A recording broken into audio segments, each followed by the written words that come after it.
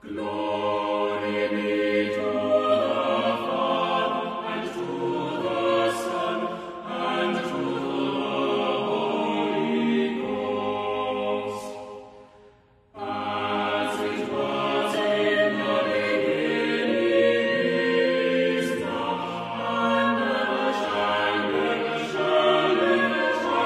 without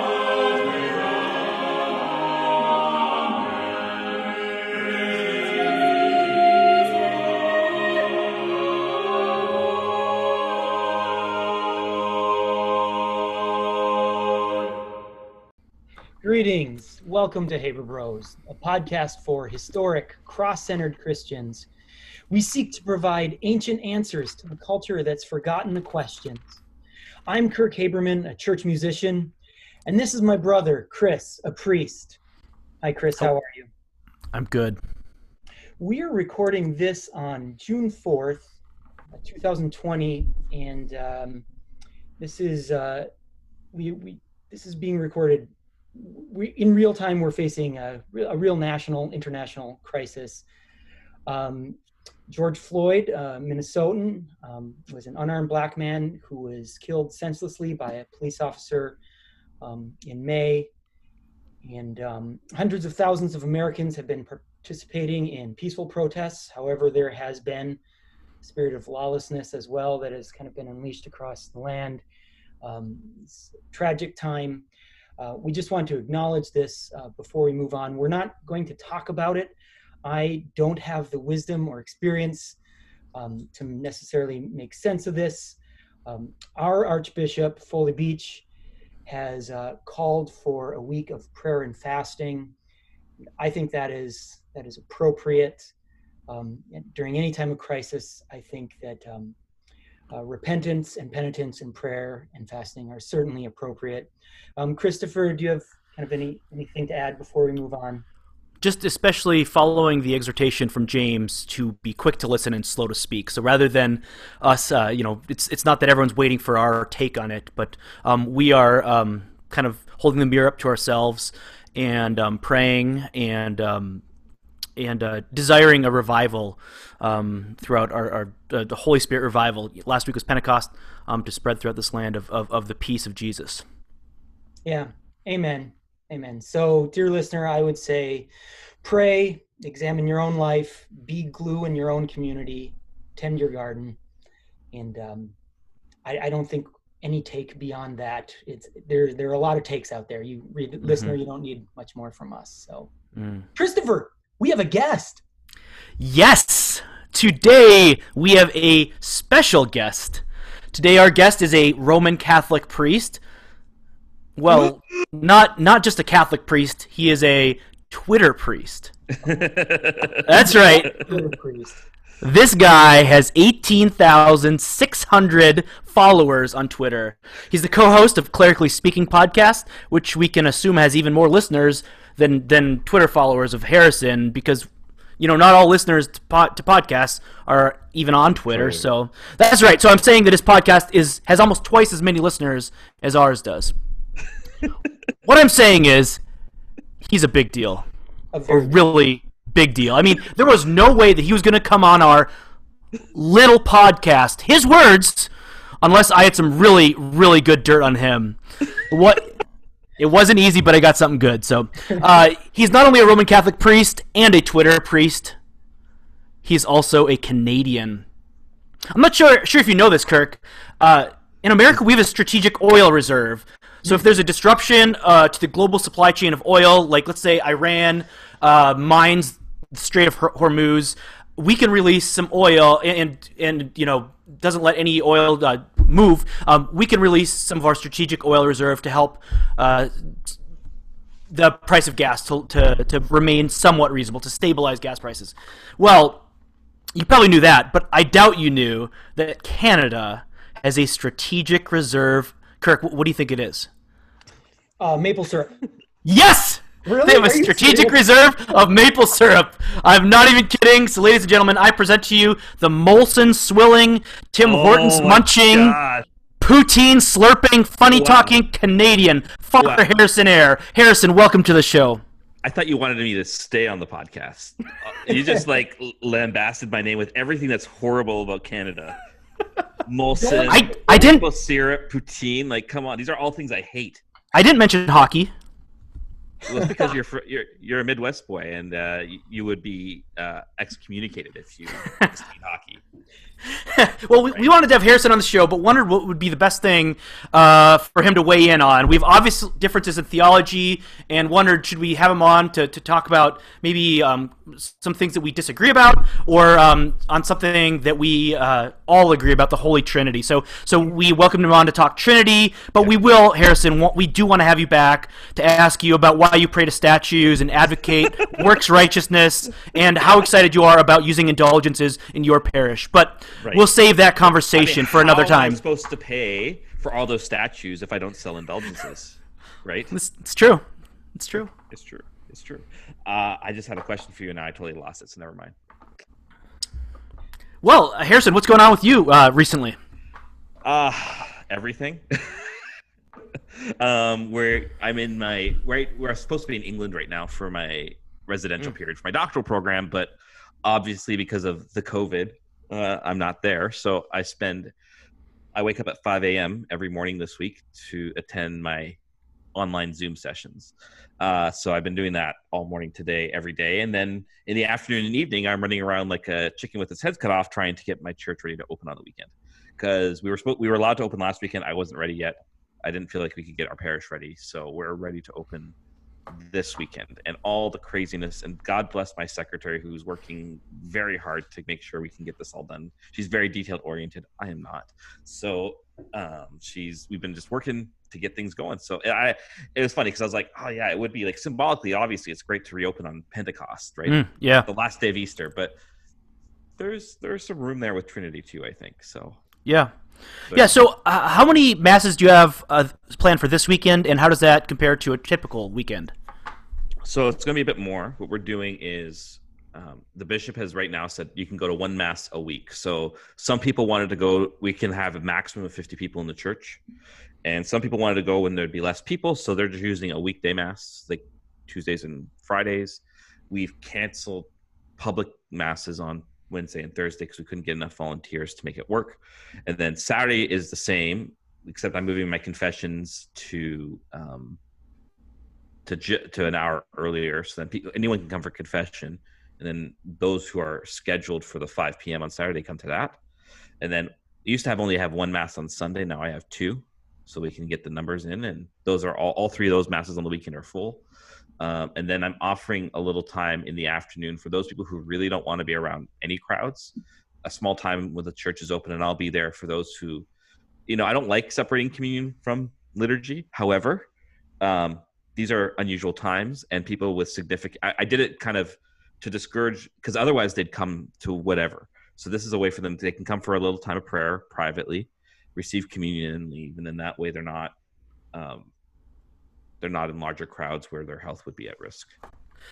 So question, how do you make sure that more than 50 people don't show up? How do you do that? You had to sign up. So we had yeah. There's a whole and not just that, our church, to respect social distancing, you're not just assigned a mass, you're assigned a pew.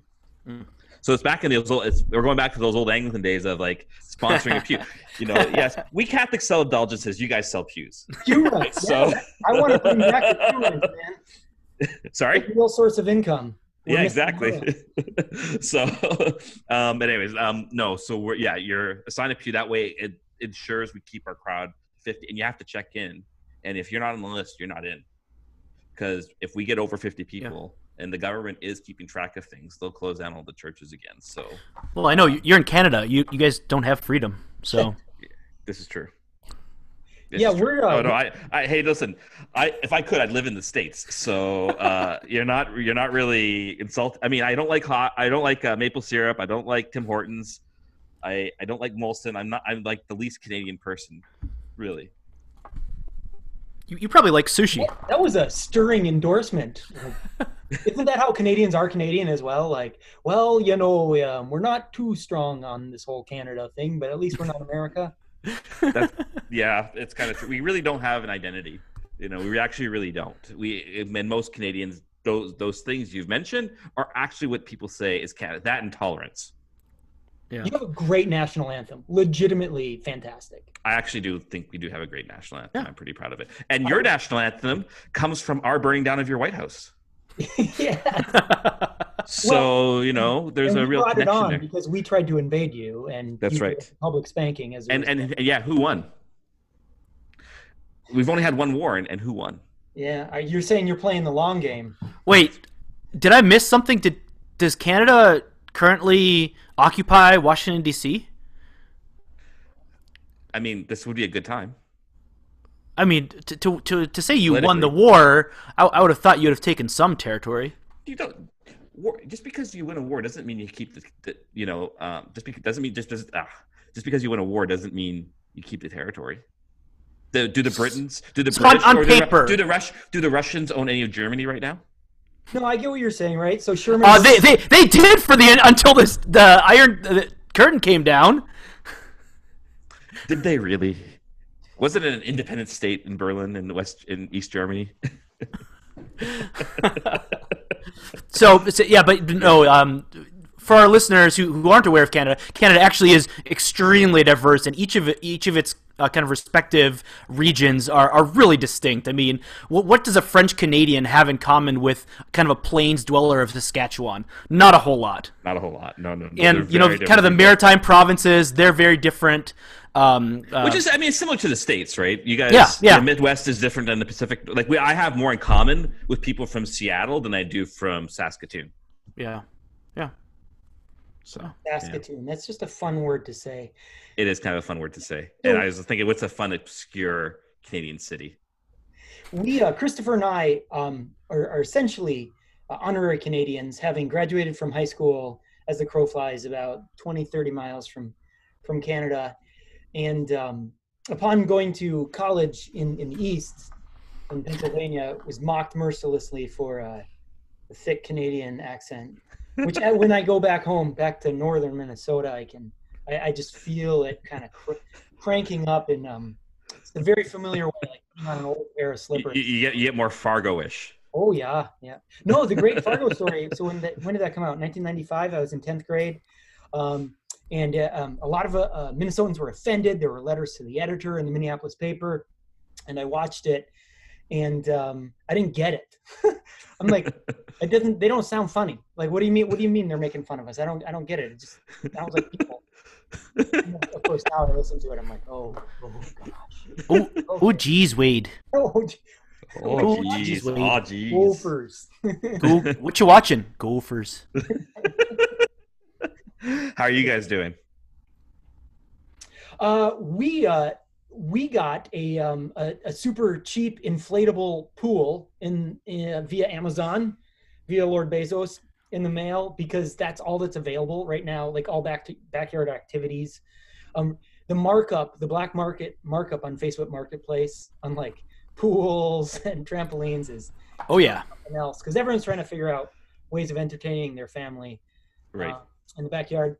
So we got I don't know what it is, like a 4 feet by 8 feet pool, inflatable pool, and So I a pulled wading it out. pool.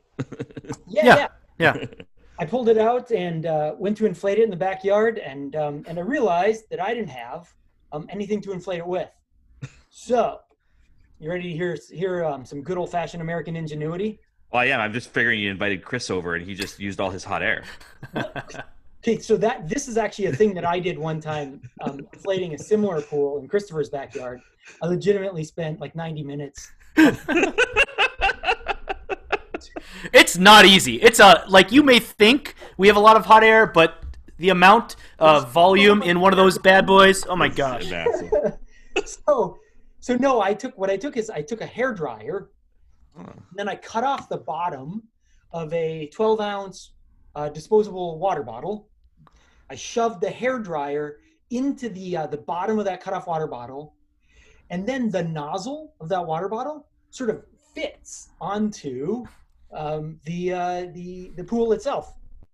And my kids thought that I was a super genius. And that might be kind of one of the high water marks in my life. Like I made a thing. This is the thing that I made. So You are a veritable Thomas Edison. I was gonna say, and I mean, what 4 feet is not a very high watermark. Right. Right, exactly. That's very cool. I like that. That's awesome. Yeah. So we've been swimming in that, and by swimming we mean like sit down. Sloshing around. Yeah. But it is a source of escape from coming 85-degree Pennsylvania days with approximately 127% humidity. So there's that. Yeah, without a doubt. I mean, here's the thing with young. I mean, you don't have young kids anymore, but when you had younger kids, it didn't take a lot of water to make them happy. And I remember visiting some friends of ours. Their kids were maybe 4 and 2, and she just had like a Rubbermaid bin. It wasn't even a pool. She just like filled that up with water, and the kids just Here's a puddle. around. Yeah. Exactly. Yep, that's all it takes. Yeah, exactly.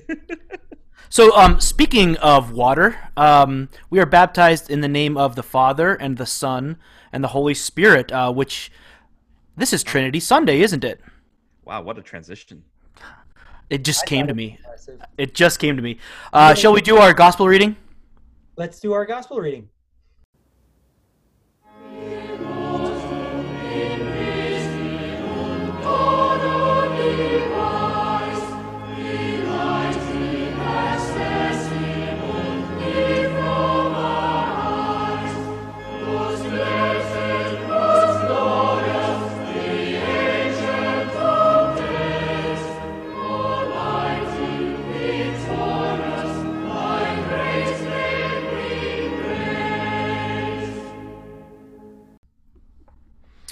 Today's gospel comes from Matthew chapter 28, verses 16 through 20.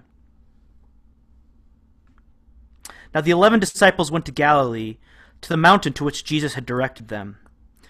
And when they saw him, they worshipped him, but some doubted.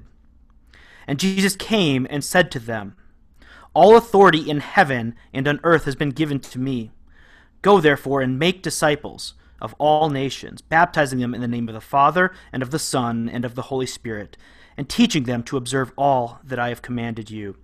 And behold, I am with you always to the end of the age." The word of the Lord. Thanks be to God. Harrison, would you share with us some of your thoughts on this passage? Yeah, I'm just gonna pull it up here so I can. I always like looking at my text while I'm speaking. What I find beautiful about this passage is like Jesus' mention of his authority is also in a way like he's doing this on purpose, right? It's Matthew's kind of like ecclesiological moment, right? He's making a claim about the church that in a way the church shares in Christ's authority, right? And it's if we see the church as kind of the beginning of the instantiation of his reign and of his kingdom, then we as members of that kingdom now share in this authority. And so and in a way, what I love about this is there's actually, I think, a real connection between this and the gospel we use for Pentecost Sunday in John 20, where Jesus comes and breathes on the apostles, the Holy Spirit, and gives them the authority. And this authority that's being passed on is an authority to go in Christ's way, right? It's in John, Jesus says, "As the Father has sent me, so I send you." So now Jesus is saying, now, as I've been sent to go out to bring the salvation through the kingdom, now I am sending you with this same mission. And it'll be instantiated in two ways, in kind of sacrament and word, right? So through baptism and through teaching. But at the same time, this authority then of the church in her ability to proclaim this and to share the sacrament, only like it implies that the church in a way has to share in Jesus's way, which is always a way through the cross, right? The church, if the church is to share in Jesus's mission, if she's to share in his authority, And if he has this authority, he kind of attaches the whole church to himself, then the church has to kind of go Jesus's way. And I mean, like we believe, like for example, like with Romans 6, right? Did you not know that you who were baptized into Christ Jesus were baptized into a death like his, so that you may also be raised in a resurrection like his? This idea that, I mean, there's a real connection with this Trinitarian formula here, that we are sent through Jesus' death as a church to live that death and resurrection for the world. And in them seeing the witness of the church, it gives us a credibility, which then inspires in others a desire to see, inspires in others a desire to hear the word preached and to receive the sacraments whereby we enter into participation in the life of Christ. And so, I mean, there's, as with all scripture, there is a lot going on there, but that's what was kind of hitting me with that passage. Because, and then to kind of conclude it with that, it's this idea that Jesus is always with us, even to the end, so that he doesn't abandon us. There's nothing, we're never separated from him. And so this baptism is especially that guarantee that we are never separated from him. I am always with you. He's always with his church, because his church, as Paul teaches, is his body. And so we share in his authority. We share in his sonship by the power of the Holy Spirit, in his sonship with the Father. And this is what this is the life he's drawing us into. Yeah. And it's interesting to me as we look at the text from the book of Matthew. Of course, Matthew begins. We have this genealogy and we have the birth story, but then the baptism, temptation, and then we have Jesus on a mountain during his temptation, and then we have him returning to a mountain for his Sermon on the Mount, kind of at the midpoint of his ministry. And then there's like a symmetry to him being on a mountain here at the end, and of course there's the Mount of the Transfiguration, which reveals to the three, Peter, James, and John, who he is. And yeah, Harrison, it's so cool how throughout John and throughout these other gospel readings recently, we've seen Jesus kind of teaching his disciples to say, God sent me, and now I'm commissioning you. Like, now it's your turn. You've observed me throughout your life, and now, like, I'm handing the baton to you. I am going to be with you always, but in a very different way. And this mission is now yours. This mission to the whole earth. And so we see, of course, everything. Like you said, there's a lot going on in this text. Matthew, as an entire gospel, it draws a great deal on the Old Testament, showing that Jesus is the Son of Man, mentioned in the book of Daniel. And so there's a passage in Daniel chapter 7 that he's kind of referencing here when he says, all authority in heaven and earth has been given to me. That comes from Daniel chapter 7, verses 13 and 14. I saw in the night visions, and behold, with the clouds of heaven there came one like a son of man, and he came to the Ancient of Days and was presented before him. And here's verse 14, kind of the important verse. And to him was given dominion and glory and a kingdom, that all peoples, nations, and languages should serve him. His dominion is an everlasting dominion, which shall not pass away, and his kingdom one that shall not be destroyed. And one thing that's interesting about the Great Commission is how overemphasized, and this is a thing that just happens when you translate from Greek into English, how overemphasized that first verb is, which in the Greek text isn't actually a verb, go. A lot of people are like, well, go is the primary command, but that's not actually a verb in the Greek text. It's more like, as you go, here's the command, make disciples. Mm-hmm. Make disciples, baptizing them in the name of the Father, the Son, and the Holy Spirit. And so this is the call to the church, is that God has called us and equipped us to make disciples. And there's an interesting thing that has kind of cropped up, I think, in the last few centuries of American Christianity, and maybe in other places. But this desire kind of this push for, some people call it decision theology, this sense of sending people out to do evangelism so that people make decisions for Christ, and people celebrate decisions for Christ. And I certainly think we should celebrate when we have someone say, yeah, like I've heard the gospel and I believe it, and I want to follow Jesus. Absolutely, we should celebrate that. But so often that is detached from what it means to be a disciple. The fact that this is a lifelong thing, and that like there's no sense of being a disciple apart from baptism in the name of the Trinity, of the Father and the Son and the Holy Spirit, of this sacramental union with Jesus Christ, that we've been united in his death and resurrection. And it's interesting when you read kind of the history of American Christianity and the zeal for evangelism. On the frontier, they're like, wow, there are all these people in the frontier. We got to send preachers out there. So these preachers would arrive in a rail car. They'd open the rail car. They'd preach a sermon aiming for conversion, and then shut the rail car and leave, which is wild to me. And I remember asking, hang on, was there anyone there to baptize them?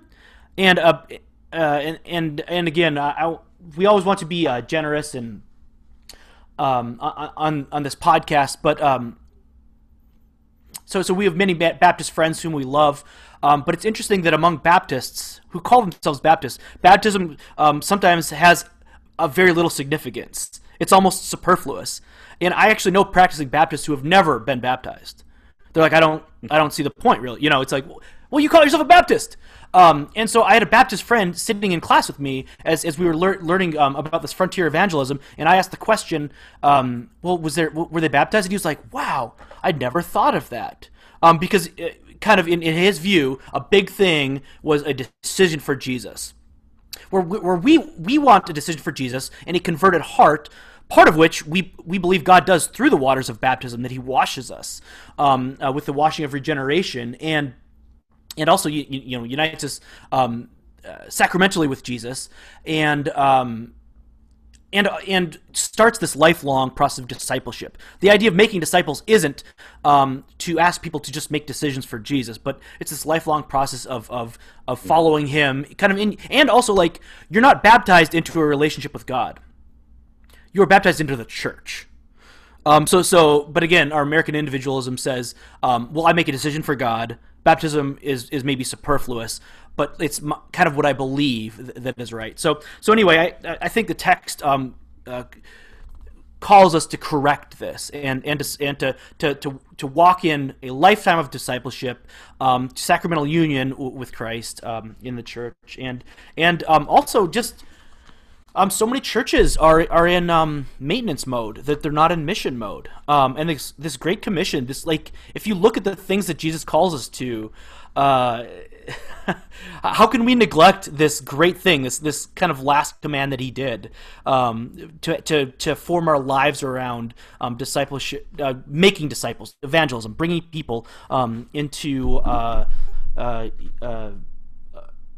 saving faith. This is something that the church needs to repent of and take up once again. Yeah, Christopher, I think of our childhood where we grew up in northern Minnesota as an example of the unfortunate fruits of frontier evangelism, and how church bodies approached the expansion of the American populace as kind of population centers moved west. So you had on the vanguard, you had these evangelists who you kind of explained some of their methods. They get off the train, they have their tent meeting or whatever, and I don't mean to caricature it or impugn any intentions, but there was no sense of establishing parishes or being there for the long haul, which is implied in baptism, right?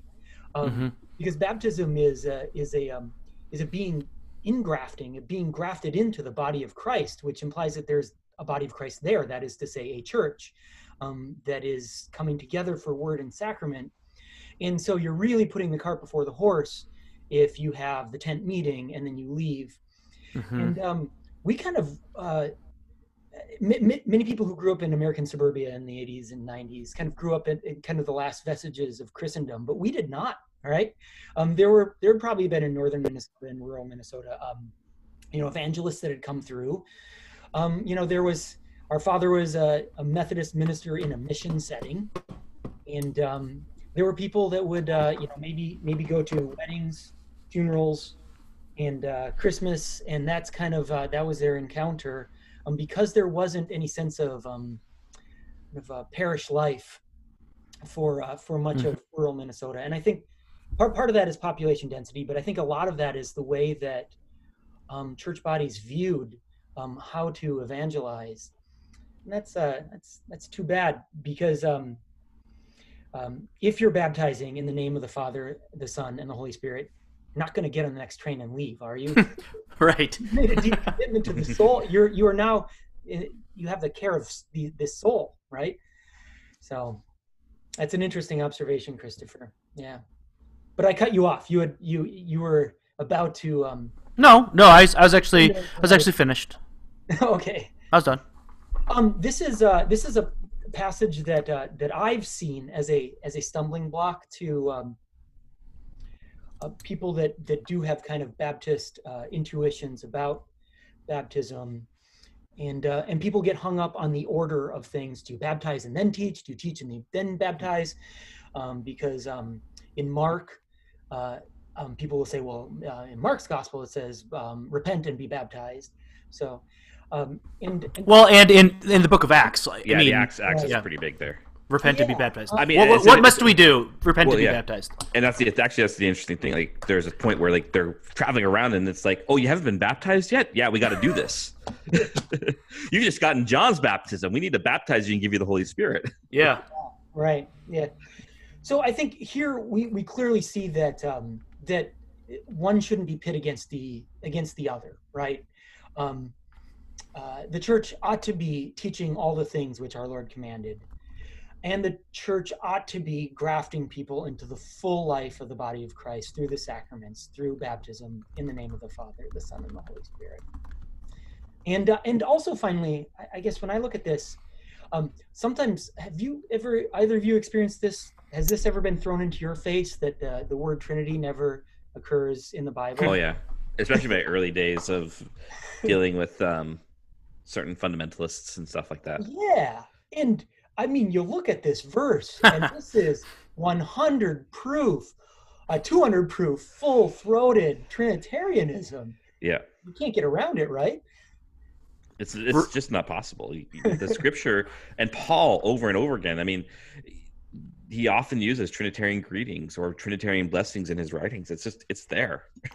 Well, yeah, and I mean, the other thing is people will to take kind of topics which are kind of divisive today, kind of social topics that Scripture teaches on. People will say, well, Jesus didn't say Jesus didn't say anything about this, and then they'll say, well, only Romans 1 and Leviticus, really talks about it, and it's like, well, how many times does the Bible need to mention something?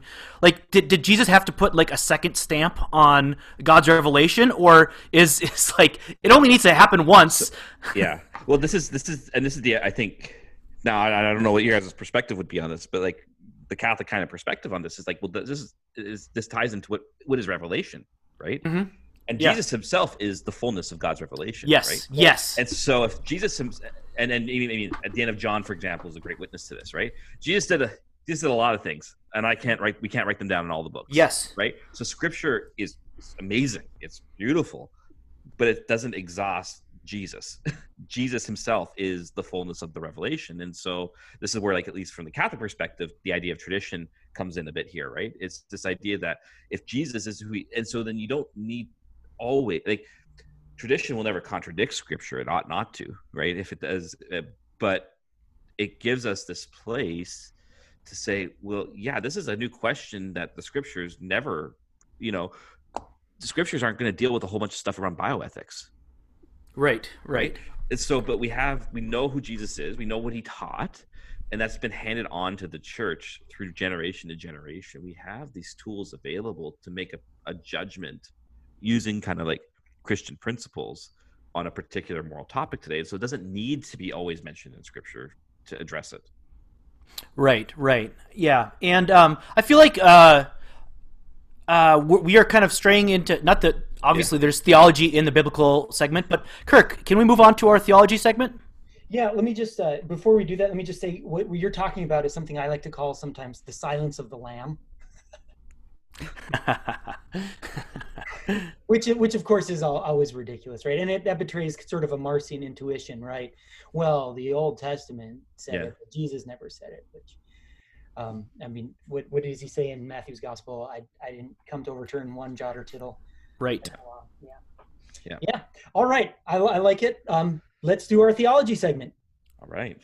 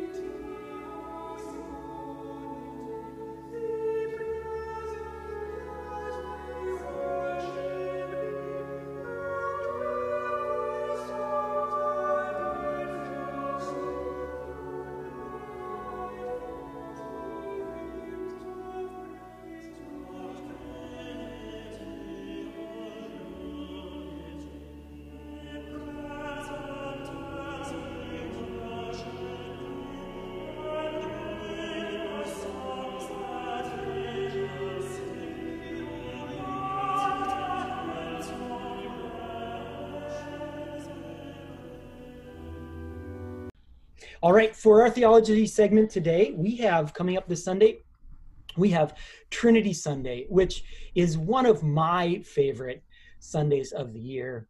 Father Harrison, why do we celebrate Trinity Sunday? It's kind of a connection to well, it's interesting. Back in the day that you still had the octave of Pentecost, and so Trinity Sunday would be the culmination Yes. of this liturgy, right? Because the coming of the Holy Spirit is the final kind of action of God in his kind of saving mystery to bring about the reality of the church. And so you have the revelation of the Father, you have the revelation of the Son, you have the final revelation of the Spirit. I mean, Jesus keeps on pointing to the Spirit in the scriptures, saying, this is who I have to send. To kind of, like, the way I always like to use it is, this Holy Spirit's role in the church is to universalize Jesus for us, right? With Jesus, because he's embodied, and is still embodied, is only available in one particular place and time, but the Holy Spirit kind of universalizes him so that I think Balthasar calls him like the memory of the church, right? The Holy Spirit is the memory of the church. He's always making the memory of Christ present to us. And I like that. I've never heard that. Yeah, I love it too. It's really cool. Yeah. So yeah, this is this idea that the Holy Spirit is this kind of culmination of the Trinitarian revelation. And that the Holy Spirit has actually always been at work in all these things, including the saving mystery. And so Trinity Sunday is kind of like a liturgical feast to culminate God's full revelation that has culminated in the Easter season and now has finished with the octave of Pentecost. And so we celebrate this to say this is our goal as Christians, is to be in life with the Trinity. So in a way, you could make the case, I don't think we do in practice, but you could make the case this is perhaps one of the most important Sundays of the year. Unfortunately, it's also what I like to call Heretic Sunday. Love it. Because that's when you get all the really bad analogies coming out. You know, the Trinity is like Neapolitan ice cream. I'm like, that's partialism. Partialism. That's actually the least worst, I think. Okay, what's the worst one you've heard? But I ruined your role. No, that's okay. Go ahead. No, go ahead. Go ahead. What's the worst one you've heard? No. I just, like, so. I mean, the partialist analogies, of course, the clover. Yeah. Right, but like the all three flavors are still ice cream. So yes. they all share the divine essence of creaminess or whatever. But right, it's just, but it doesn't allow for the interpenetration of the three persons. Right? That's true. So, yeah. You were getting on a roll about Heretic Sunday, so continue. Oh yeah, no, it's just there's two things with it. First, can I just jump in for just a second? we hope that our podcast is accessible for people of kind of all backgrounds, and so when we kind of sense like, oh, did we just use a churchy word? We try to kind of stop and define it. And so you mentioned the octave of Pentecost, and we just want to say that that's 8 days. So Pentecost, and then the next 8 days, and so maybe I'll say just a little bit about that, and I wonder if you could kind of clarify or add or correct when I say that some of these things like Easter, they're too big to fit into one day. So Easter, of course, is 50 days, but the first octave is like this kind of like, just like they say you can't do Paris in a day, and maybe I've said this before, just like you can't do Paris in a day, you can't do Easter in a day, because we live in this new reality of Easter. And so it actually, the celebration and the feast kind of lasts for 8 days. And so do you want to say anything about the octave of Pentecost? And like, it's hard to squeeze Pentecost into a day.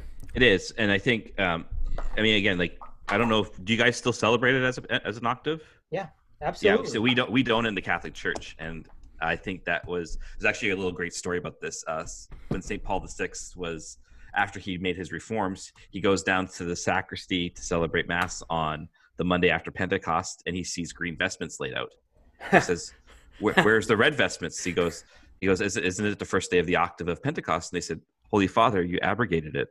It's like, I'm like, and it's true. Everyone keeps, like, so what I often try to do is you can celebrate votive masses of the Holy Spirit. So that's what I do during these 8 days. If it's not a memorial, I celebrate the votive mass of Pentecost, and there's a bit of a movement to kind of reintroduce that. But anyways, so there's 3 octaves in the church, really. You have the octave of Christmas, you have the octave of Easter, and you have the octave of Pentecost. And it's the idea, it's the 8th day is kind of the sign of the new creation, right? Mm-hmm. And so This is why Trinity is at the end, because this is the culmination and the end of our what we're created for. Easter, and it's not just that, it's in 8 days. It's like this whole process of God making a new creation, and so we celebrate that liturgically of entering into a new creation through the incarnation, which renews our humanity and brings us closer into adoption with God because of God taking on our nature.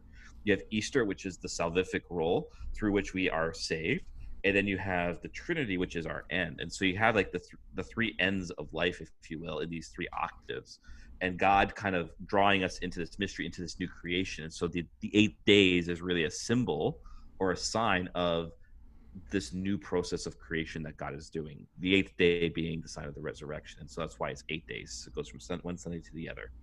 And so that's just a little brief thing about octaves. Yes, yeah. Thank you. And so now, please continue with Heretic Sunday. Yeah, yes. This is the Sunday where you get all the bad analogies, you get everything, or you get, so that we mentioned partialism is one. The other one is you'll get people say that the Trinity is like the sun and its light and its heat. So they're trying to, but the problem is you really are just saying it's actually just the one God in 3 different manifestations, right? And all the other, I've heard that when I was in seminary, I'd go to some different churches on Sundays, and I always limited to going on Trinity Sunday because I knew what was going to come. And water is ice, liquid vapor. Yeah, that's modalism. Exactly. Yeah, that's modalism. Exactly, right? And modalism being this idea that God just presents himself in 3 modes, which I think is actually a very common mentality, unfortunately. Yes, not intentionally, but it's a common mentality. So it's the Sunday where you can hear a lot of bad preaching, but I think if you actually kind of look at it in the context of like this octave view, of this liturgical view, it actually, I think, is really one of the most important days, because it becomes the day where we are reflecting on the true end and goal of what we are created for. And that kind of orients our action and our life of prayer and everything we do as Christians to say, this is what I'm aiming for. So for example, like I'm leaning towards preaching on, because I've been preaching about it a lot during Corona tide, is the centrality of contemplation in the Christian life. Because what is heaven but literally entering into the presence and being immersed into the life of God and contemplating in him the divine essence, who God is, and to be immersed in that eternal exchange of Father, Son, and Holy Spirit, that involves an absolute centrality of like a contemplative posture towards God. And so if we're not training ourselves for that in this life, You know, it's like people say like, "Oh, mass is boring," or liturgy is boring. I'm like, well, you're gonna hate heaven then, right? You know, because this is the idea. It's like, no, like this is what we're created for. Everything, and that this whole work of God is always at work in the life of the church, is always at work in the liturgy, but not just exclusive to the liturgy. And this is where I'm going to lean it towards. It's like, it's not just exclusive to the liturgy, but because of like Jesus's commission that we've just heard, it's something that's actually lived out. I think one of the biggest issues is that a lot of Christians don't see this, like you've kind of mentioned, they don't see this importance of this Great Commission to actually go out and make. They always look to the clergy to do the role of mission. Mm-hmm. It's like, no, actually, because you're baptized, you have a mission, Mm-hmm. right? To bring people into this encounter with this God who is Father, Son, and Holy Spirit. I mean, like it is, I think it is one of the great feasts of the year, one of the most important feasts of the year. And I think it's a great tragedy that it gets badly preached and it gets pushed off to the side. And just as a little final note, it's also known as the Sunday that preachers fear most, because and that tells you something. Yes. Right? If you're afraid to preach on the Trinity, wow, we got a lot of work to do on your faith. Christopher, you gave me recently as a gift Hans Boersma's book on the beatific vision, which Boersma's so good. Just said very starkly, like this is the point of our existence and our being, is that we shall someday see God, and the God that we shall see is Father, Son, and Holy Spirit. So Father, that's well pointed out there, that we will contemplate the triune vision. I don't know, have any of you read Dante's Paradiso? It's sort of even people who love Dante sort of sheepishly acknowledge that it's the weakest, because how could our speech on this side of Eden, on this side of the grave, on this side of Jordan, right? How could it begin to capture what we will see? And so Purgatorio and Inferno are great, full of vivid images, and not so much the beatific vision at the very end of Paradiso, because our speech right now can't quite capture what it'll be to see it and to contemplate its fullness. So I haven't read it, but maybe that's the point though? It's meant to fail. Right? Yes. Yeah. I mean, yeah. Well, it's like I don't know who said it. It's been attributed, I think, to Leonard Bernstein, but like trying to talk about music is like trying to dance about architecture. Right. Like our language is a bit impoverished. Yeah, and it has to be, because God is God. No word. I mean, I don't mean to sound like controversial, but even like the words of Scripture cannot totally encompass who God is. Otherwise, He's not God. Right? They can speak truthfully about who God is, and they can point us to the truth of who He is in His nature. But even our minds can't fully grasp who God is, because God is infinite. This is what I was saying to you guys earlier before we started recording, right? It's just Gregory Nyssa's idea of, when we're talking about Chronicles of Narnia and the idea of further up and further in, for Gregory Nyssa, because God is infinite, we'll never exhaust God in heaven. So that's why heaven can't get boring, right? Because if God is infinite, we are, even in redemption, we're finite creatures still. We have to be. Like, we are in the Son, yes, but we're still in the Son as creatures. And so we can never, if it's Augustine's famous phrase, if you think you understand it, it's not God. You can't fully comprehend. You can understand, you can know God, you can use words to describe Him, but if you have to take a proper sense of analogy. For every similarity, there's always a greater dissimilarity. Yeah, and I didn't mean to cut off. We had a great discussion when we were talking about the scripture reading. But what I wanted to kind of say is that so much of our theology is built like we want to build a biblical theology. So we don't look to the Bible like we would look at a quarry and say, oh, let's what does the Bible say about parenting, or what does the Bible say about money, and like go find this part and pick it out. Exactly. But instead. It's this revelation of God about Himself, and we can build a biblical theology piecing together teachings about various things. So we don't go there and just extract bit by bit, but we build a greater theology. If I don't know if that metaphor is working for all our listeners, the difference between just looking in there and finding things, picking out things, or what I'm trying to say is that we are kind of building a brick wall out of bricks that each kind of support one another. And what Harrison had mentioned was just the doctrine of revelation. Like, how do we know about God? Well, we talk about two different things. We say there's general revelation and there's special revelation, and that all knowledge is God's knowledge. So when we're sick, we don't go to see a priest. We go to see a doctor because, like, God has revealed knowledge to the whole world about medicine, and so just like if you have a mental illness, there's a spiritual component to that, but you'd also see a mental health professional because, like, there is a great deal of knowledge God has given us about that. There are certain things that are apparent to everybody as being true, and that's general revelation. But and there's certain things we can ascertain about God. The heavens declare the glory of God, the psalmist writes, and that's obvious to everybody. But God has chosen to reveal Himself. We know Him because of His own self-disclosure, and He has revealed Himself as Father, Son, and Holy Spirit. And when we see this, when we see Jesus say this formula, we can look back through Scripture and we say, in Genesis 1, we could see the Spirit on the water, and we could see the Word at the beginning. And so we could see these three persons, that it doesn't need to be mentioned. The Trinity doesn't need to be mentioned in the Bible, but the doctrine is there. But that doesn't mean that it was easy to define this doctrine. This took hundreds of years, Yes. and several councils to really kind of hash this out. So, Kirk, Harrison, would you like to say anything about Nicaea, Constantinople, Chalcedon? You want to go first, Kirk? I talk a lot. I mean, I can talk. I had some thoughts written down. I'll wait, Father. I'll defer to you, Father. Go ahead.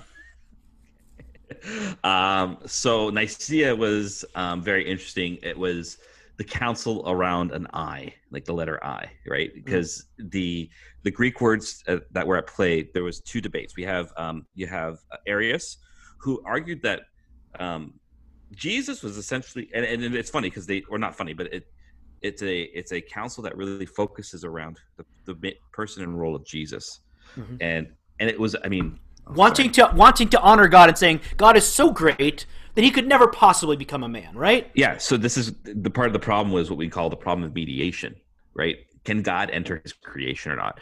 So, interesting enough, I would say Arianism is perhaps the heresy of today, not in terms of our doctrine about who Jesus is, but our doctrine about how God relates to the world, right? So Arius is saying, so Jesus was kind of like a demigod. Like, He was the first and greatest created thing that took on flesh, because God in His nature cannot take on flesh. And so you have on the one side. And so he would, but people were fighting it a bit. And he would use a phrase in Greek, or a word in Greek called homoiousios, which is of the like substance. So His substance of His nature was like God. And then the Council Fathers used the word homoousios, which is of the same substance, which we still say today, or consubstantial is what we say today in the Nicene Creed. So this was what was. Do you really? Interesting. Yeah, we use consubstantial. What do you guys use the Nicene Creed? Of one substance. Of one substance. Yeah. Okay. I mean, same. It's saying more. Right. Or less the Yeah. same thing, right? But it's interesting that we have slightly different English words to we convey used that. we used to use. It used to be something different. We had a translation in 2010, a retranslation. So, yeah, consubstantial with the Father, God the Father, God the Son are of the same substance. They're made of the same stuff. Okay. What is interesting though in the early church is that Nicaea kind of wins out, but not for long, because back in those days, doctrine and politics were very tied together, and there was a political advantage to the Arian position. Wait. Integralism is the best, right? I'm sorry. People can't see my death stare. And I mean, there's all sorts of stuff, right? But anyways, Continue. Yes. Yeah. anyways, what I love about Christopher, we shouldn't throw stones if we're in glass houses. Like, the Church of I was England gonna say, is Anglicanism. clean. It was a joke. It was a joke, and I'm sorry if it's a bit of an esoteric joke. But there are some that really think that the church governs the state. ought to. Yes. Ought to, Yeah. yeah. So, but then you have one of my favorite figures is Saint Athanasius, who, because it comes to a point where like really maybe a handful of bishops believed the Nicene faith. A whole bunch of guys, or most of the bishops, become Arians. Yes. Yeah. Right, and it comes to the point where Athanasius is actually politically removed from his cathedral. I got to share a story because I love this story about Athanasius. So the soldiers come in, and the priests and deacons and some other soldiers who are on Athanasius' side come in to protect him. He kind of slips out the back door, and the cathedral is right next to the river. And so they sneak him onto a boat with a few people, and they start going down the river. And then 2 boats with guards come up the opposite direction, and they're like, Bishop Athanasius, someone's coming. Like, we got to turn around. He goes, no, continue forward. And as they come to these 2 boats, they yell out, "Have you seen Athanasius?" And Bishop Athanasius says, "He's really close," and continues to pass by them. So it's back in the day when they didn't have pictures of people, so they wouldn't know what they looked like, right? So, well, but wasn't he smeared as the little black monk because he was short and dark or something? I had not heard that, but I wouldn't be surprised. It was pretty vicious. I mean, people would refuse merchants buying and selling with each other over Trinitarian doctrines in the early church, right? So it's really constant. But so Nicaea mentions the Holy Spirit, and they worship the Holy Spirit like the Father and the Son, or that they worship the Holy Spirit, but they actually don't fill out what is the Holy Spirit. It's actually not until Constantinople that the doctrine of the Holy Spirit is kind of fleshed out when they're dealing with a heresy, which is very hard to say or spell, pneumatomachionism. Pneumatomachionism, which is to say that the Holy Spirit's not God; He's a creature. And so it's in fighting pneumatomachionism that Constantinople comes along. You have Ephesus, and then Ephesus after that. Sorry. So it's there that they flesh out that part of the creed. And so really the creed of the Nicene Creed is actually the Nicaea of Constantinople Creed, where they add the section on the Holy Spirit. And so this took hundreds of years. And part of the fight too was, what role does philosophy play here? We're using philosophical terms. Because this was one of the debates. We're not using the words of Scripture, right? And Ratzinger, homoousios is not in Scripture. Yeah, right. Homoousios is not, or yeah, exactly. So how we got to be like, and there was a hesitancy, and that's a fair hesitancy. But Ratzinger talks about how in the early church, this is the role of the church, of the bishops and everything. It's they present the symbol of faith, the thing that unifies the interpretation of the Scriptures and of the tradition, so that we know that we stand in the right place in the tradition and in regards to the Scriptures. And so the creed is kind of seen as the symbol of faith, and symbol being that thing that unites a thing and unites the church. And so that's why we proclaim this creed every Sunday, is to say, I stand in this orthodox interpretation of the Scripture and tradition. This is what it means to be an Orthodox Christian. And I hold this to be absolutely true as my standard of life and my standard of interpretation. And I just love how the Nicene Creed, the Council of Nicaea, nailed down, gave absolutely no wiggle room for Arians. Like, you can't cross your fingers on any line, right? Yeah, exactly. God of God, light of light, very God of very God, begotten, not made, being of one substance with the Father, right? Like, so if a couple of those lines were gone, maybe an Arian could wink and nod and hold their finger, cross their fingers behind their back and confess it. But that's why we confess line after line after line about the Son, to be very concise, that we believe that the Son is of the full divinity, uncreated divinity. Yeah, exactly. Like the Father, like the Holy Spirit. Exactly. It's lovely. It is amazing. Beautiful. Awesome And if you do it on a weekly basis, it forms confessional grooves in your soul. Yeah. So that hopefully then you're not nervous talking about the Trinity. It just sort of oozes forth from you because, well, you've been confessing it. Yeah. Weekly, Exactly.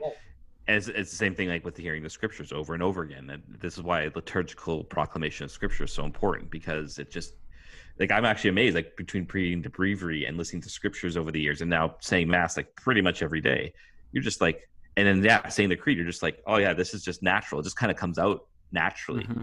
And that's beautiful, right? That's liturgy forming us, and that's the part of the purpose of liturgy. I mean, its primary purpose is worship of God, but a secondary purpose is that it's actually intended to form us in the life that it's giving us. Oh yeah. Yeah, and that's where we like to.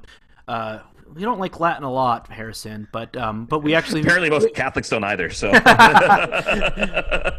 that's where we talk about the Latin phrase lex orandi, lex credendi. Yeah. And what that literally means is the law of prayer is the law of believing, but kind of the essence of what it means is that the way you pray forms your belief. Mm-hmm. And so in that way, liturgy, we want it to be just dripping in scripture because that forms our belief. The way, as we pray, that forms our belief. And that actually cuts it short because there's a third lex vivendi. Yeah, so prayer forms our belief, which forms, prayer, yes, which forms how we live. Yeah, exactly. Yeah. Kirk, Harrison, did you guys have anything else in the theology segment? Because I wanted to kind of close us out, so go ahead, Kirk. Yes.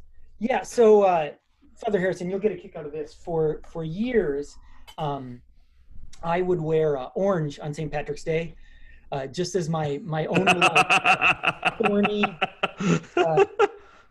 thorny Church of Ireland, like thorny Protestant statement that no one understood, right? Because Beaver County here in Western Pennsylvania is little, like so.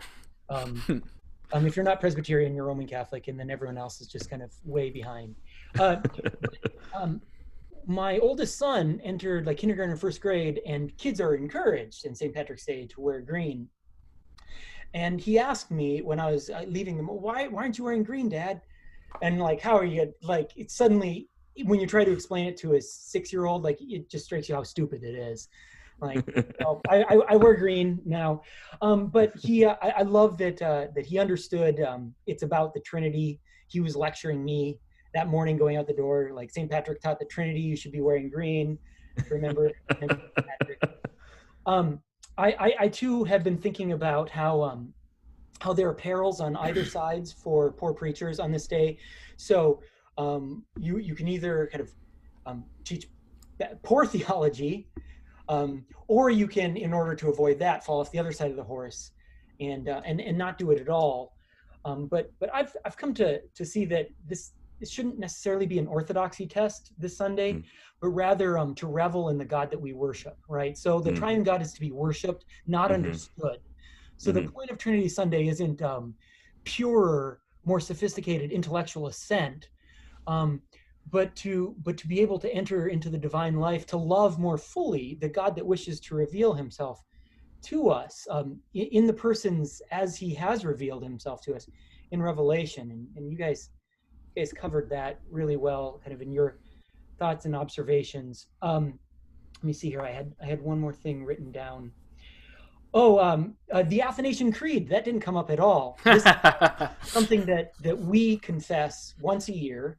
Yeah, Lutherans do. I know many Anglican churches do, and it is. If you've ever kind of zoned out during the Nicene Creed, you should. Yeah, exactly. The Athanasian Creed. It begins, "Whosoever desires to be saved must, above all, hold the Catholic faith. Who does not keep it whole and undefiled will without doubt perish eternally. And the Catholic faith is this: that we worship one God in Trinity and Trinity in unity, neither confusing the persons nor dividing the substance." And then it launches off into verse after verse after verse that by repetition is intended to teach the equality and the unity of the persons, while distinguishing the unique work that each person performs in accomplishing the redemption of all creation. And it's interesting that that's not the creed, as I look more and more at it every year, it's not concerned primarily with the confession by the mouth, but confession of worship. It's as you start to confess it, you realize it's an act of worship. Exactly. And that, I think, is the ultimate point of Trinity Sunday. And yes, absolutely. Many conversations around the Trinity is to bring us into worship. Exactly. it's interesting actually with the Council of Ephesus, for example, the whole debate around is Mary mother of God or not, right? It was as Theotokos is the phrase. Yeah. It had everything to do with worship because the collects for a particular feast of Mary called her Theotokos. And so it was a debate around worship ultimately, right?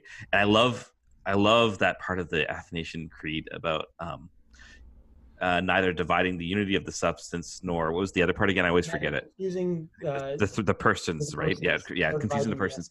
This is, I think, where the Christian faith can be have a real prophecy, if you will, a prophetic witness to the world.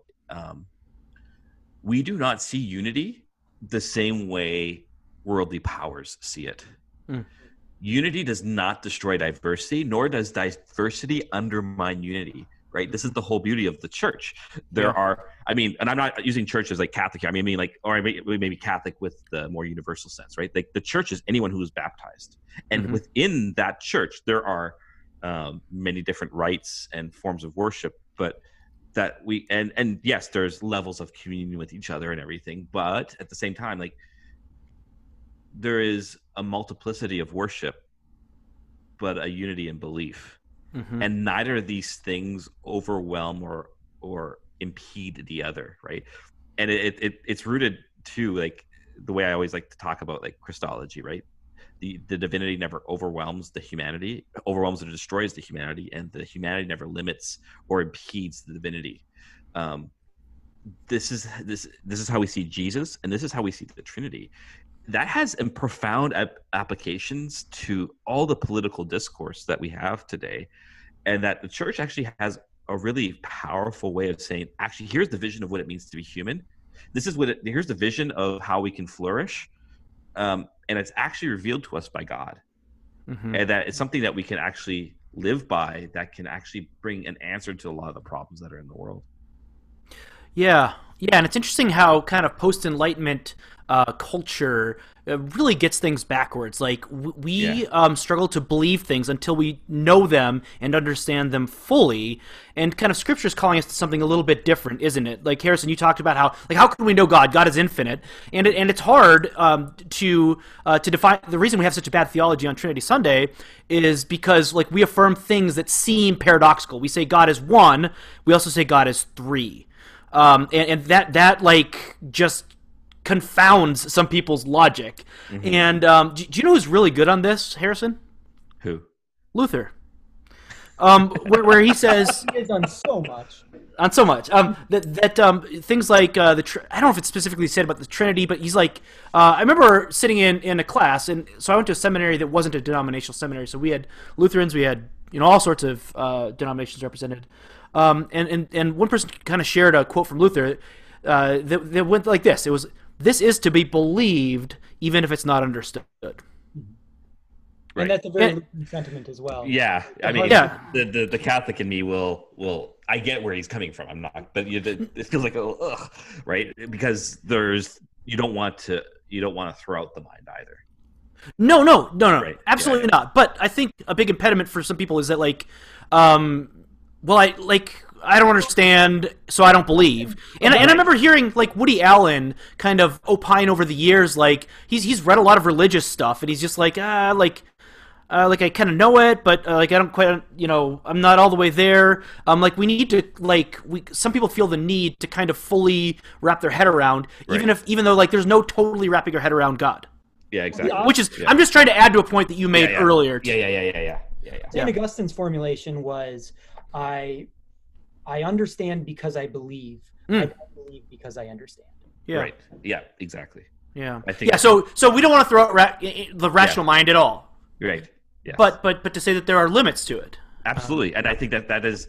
I think that's one of the great works of the church in theology right now, where she can engage with different forms of rational thought, but to say like very interestingly, I gave a paper in Australia this year because I'm doing my doctoral work on Ratzinger, and Ratzinger in his work on Bonaventure shows that Bonaventure ties how we understand reason with how we understand revelation, right? And the whole point of this whole discussion is to show that there are limits to human reason because of we have to remove the hubris from our mind and recognize we are creatures, and because we are creatures, there is a limit.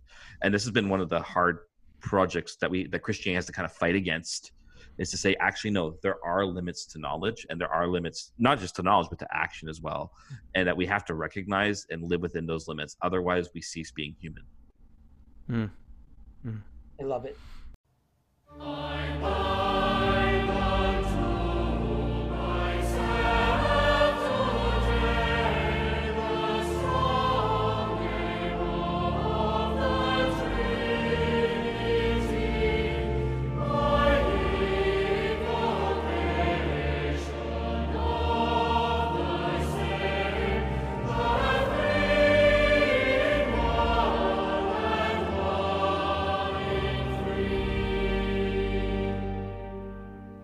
Well, I'd love to put a bow on this theology segment and move on to culture. And the way I want to do that is this way: is I really liked how Harrison brought up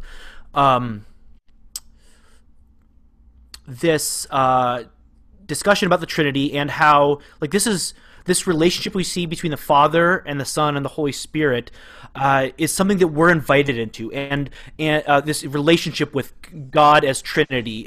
That there are three persons that live in kind of this mutual love, and that's something that we're invited to, and that is really, really well illustrated. I'm sure both of you are familiar with the Rublev icon of the Trinity. Which is also known as the Hospitality of Abraham, because it depicts a scene that Abraham has where he has these three visitors by the Oaks of Mamre, and so this. Google it. I don't think we include images in the description of the podcast. But we can put it on the Facebook page later. Well, yeah, we put it on the Facebook page. We have these three figures representing the Trinity. And there's like a space at the table that's facing the person who's viewing it, kind of almost inviting us into this intimacy with the Trinity, and that's what the point of everything is being invited into this. Yeah, and not just. I don't know if you've noticed this. I remember listening to a lecture once, and the professor was pointing out how the middle angel, who is meant to kind of represent the Son. He's got the figure of the traditional kind of Orthodox iconographic shape of kind of woven into him of the crucified Jesus. So on the right edge, you can see like the knees pointing out and stuff like that. And that's actually, and so that's where we're invited into this relationship, is through the cross, right? And it has to be through a crucifixion. And it's just, it is a very powerful icon. Yeah. All right, Christopher. So make the connection to our culture segment. You were segueing. Well, we are invited into eternal communion with the Father and the Son and the Holy Spirit. Speaking of eternity, you guys have been watching a show that talks about the life to come. Transition. Yes. Sorry. Yes, The Good Place. We in our house, Kim and I, finally finished The Good Place. I know a lot of Christians have been interested, maybe even hopeful, that it would kind of shed some light. It certainly does take seriously moral, ethical frameworks, that we are moral beings that have obligations in this life. It also thinks seriously about the fact that we are eternal souls, which, oh my gosh, what other, Hollywood has done that in a while. And embodied souls, right? Yes. Precisely. However, Father Harrison, it did something interesting in the last season. So all of our characters in the end, in the final season of The Good Place, they're all in the good place. They become better. They're sanctifying. They've designed a proper good place. So one of the conceits is that the system's broken. It's actually broken. Nobody can enter the good place because, who can abide the law? Which, that's a very Christian idea, right? Mm-hmm. Who can ascend to heaven on their own without mediation? So they remake a system, which that's that at that point we're beyond kind of Christian analogies, but whatever, it's interesting. They remake a system in which people are invited to the good place with a gentler system. So instead of kind of having to be 100% a good person, I don't know, 80% passing grade. And in the last season, our characters become bored in paradise because every day is great. And when every day is great, every day is the same. And so they begin to suffer from ennui. One of the characters, Tahani, she masters the ability to conduct a symphony orchestra and 18th century Dutch wood carving. And she just has this lengthy list. So it's clear like they've spent tens of thousands of years at this point in paradise. And they realize the solution is a portal into non-being. So the solution to heaven is annihilation. Eastern philosophy. That's right, nirvana. Yeah. So nirvana is the Sanskrit word for when a candle is blown out, and the sense that the smoke sort of joins the room until there is no smoke anymore in any meaningful way, right? So you join the universe, and that's kind of what they're seeking. So in the end, their solution to heaven is that you should get a euthanasia option. that was kind of disappointing. But Father Harrison, how far did you watch it? Oh, I watched the first 3 seasons multiple times, because it was, for me, it's actually one of the smartest comedies I've ever seen. Mm-hmm. I mean, Arrested Development is number one, always going to be, but because I felt, I mean, yeah, like some people are like, oh, well, this isn't Christian Afterlife. I'm like, no, that's not their intention. I think it actually, what I liked about the show is that it gave us a window into how secular people see religion. Oh yeah. And that is a very helpful tool. And there are times you're just like, because I mean, spoiler alert in case you haven't seen the show, but I figured out by episode 2 that they were in the bad place because of the picket fences. It was just like, to me, it seemed too suburbanite, and I'm sorry, suburbia is not my idea of heaven. Right? I mean, it's suburbia. I mean, it's below urban area. Exactly. So you get that sense pretty early. I don't know. I think if you're a Christian, I've heard from a lot of Christians that they had the sense something was off in the first season, right? And I mean, Froyo? Yeah, exactly. Right. But you know what though? Michael at the same time had a great insight into human nature about frozen yogurt, right? Humans have this amazing tendency, I'm paraphrasing, have this amazing tendency to take something they like and ruin it just a little bit so they can have more of it. Yeah. I thought, that is such a brilliant insight into fallen humanity, right? Like light beer. No, that's just an abomination. Yes. C.S. Lewis notes the same thing in Paralandra, when in the Unfallen, in the new world that's Unfallen Paralandra, he notices when Dr. Ransom visits there that he has one fruit and that's all he wants. Whereas back on Earth, he like, if you taste something and it's really good, you're like, I need to have 8 more of those right now. Yeah. Well, so this is I think this is, I've been thinking through it since I've seen the show. It's funny, I haven't rewatched the 4th season yet because I found it depressing. And I think if you're a person who lives in hope, you ought to find this depressing. The first 3 seasons, hope still reigns, but they remove hope through annihilation. And not hope as in wishful thinking, but hope as the recognition of a reality that started but hasn't been completed yet, right? So the show, this is me thinking like, and by the way, one of the reasons I love the show was I think they did an amazing job of presenting in a popular fashion philosophy. Yes. Yeah. I love that. I'm listening to them explain things like, actually, that's pretty good for a general audience. They've done a pretty good job with this, right? Like it wasn't dumbed down. Mm-hmm. And I actually like the episode about the trolley episode, right? It was a great episode because it actually just showed how ridiculous the trolley problem is in the first place.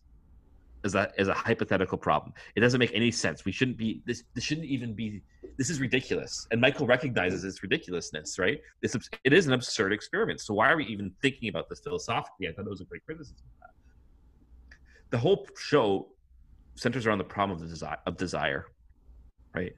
Kirk, you kind of mentioned this, right? Like Paralandra, where they are okay and they're satisfied with the one fruit. While if we are in Earth, we need to have as much of it as possible, and then we don't like it anymore because we've had too much of it. Right? It's this. It is the fallen world sees a twisting of desire, and so we feel that the desire is only fulfilled through consummation. Or sorry, not consummation, from consuming.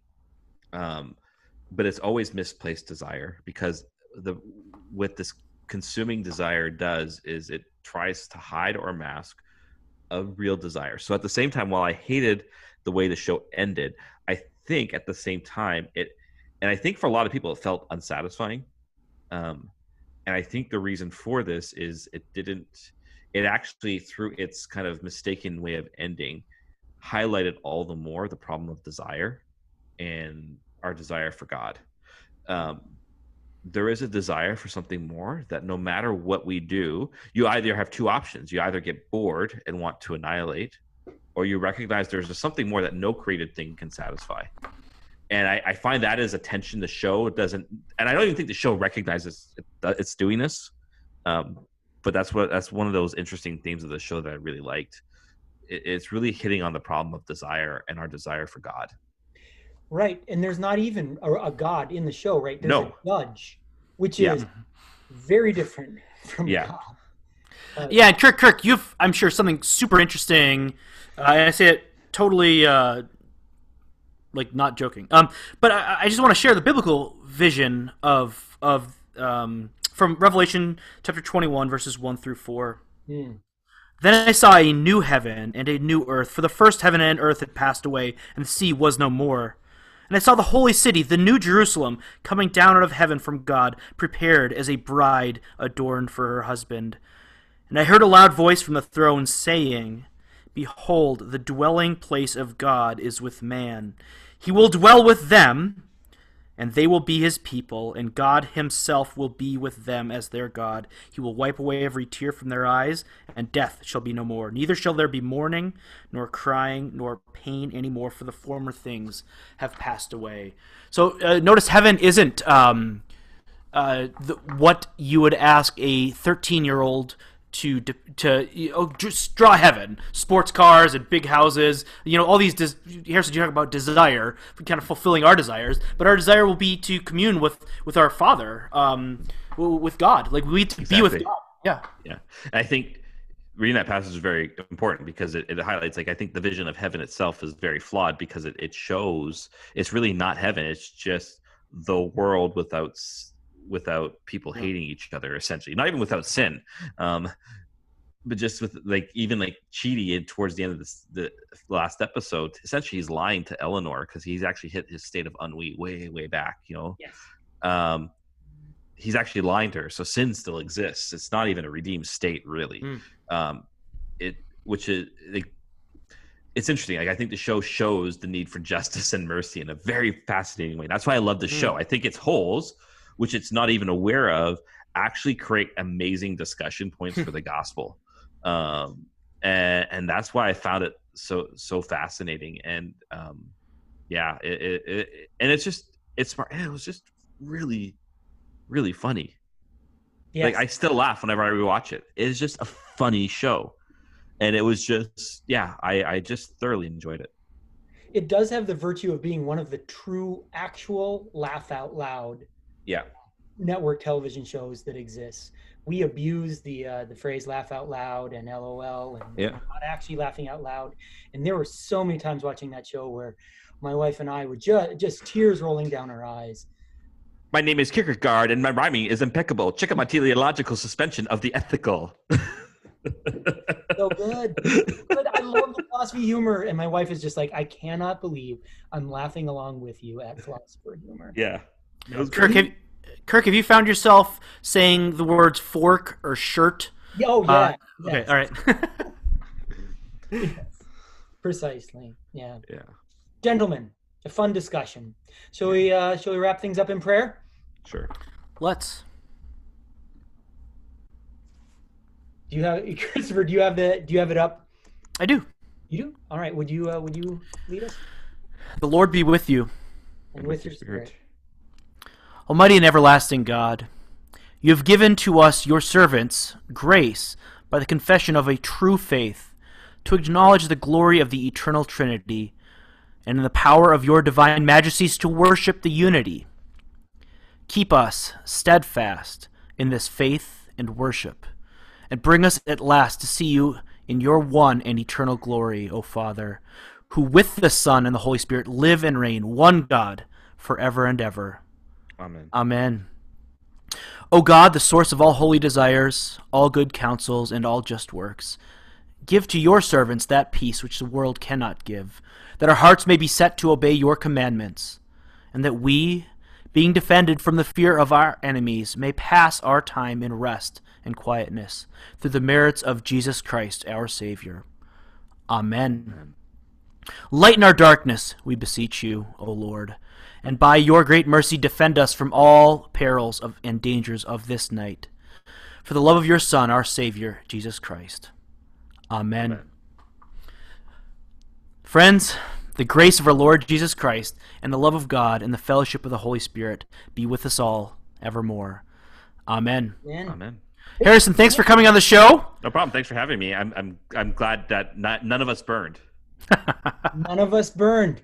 We look forward to your next appearance. And That'd Kirk, be great. Yeah, this is great. Kirk, see you next week. Next week.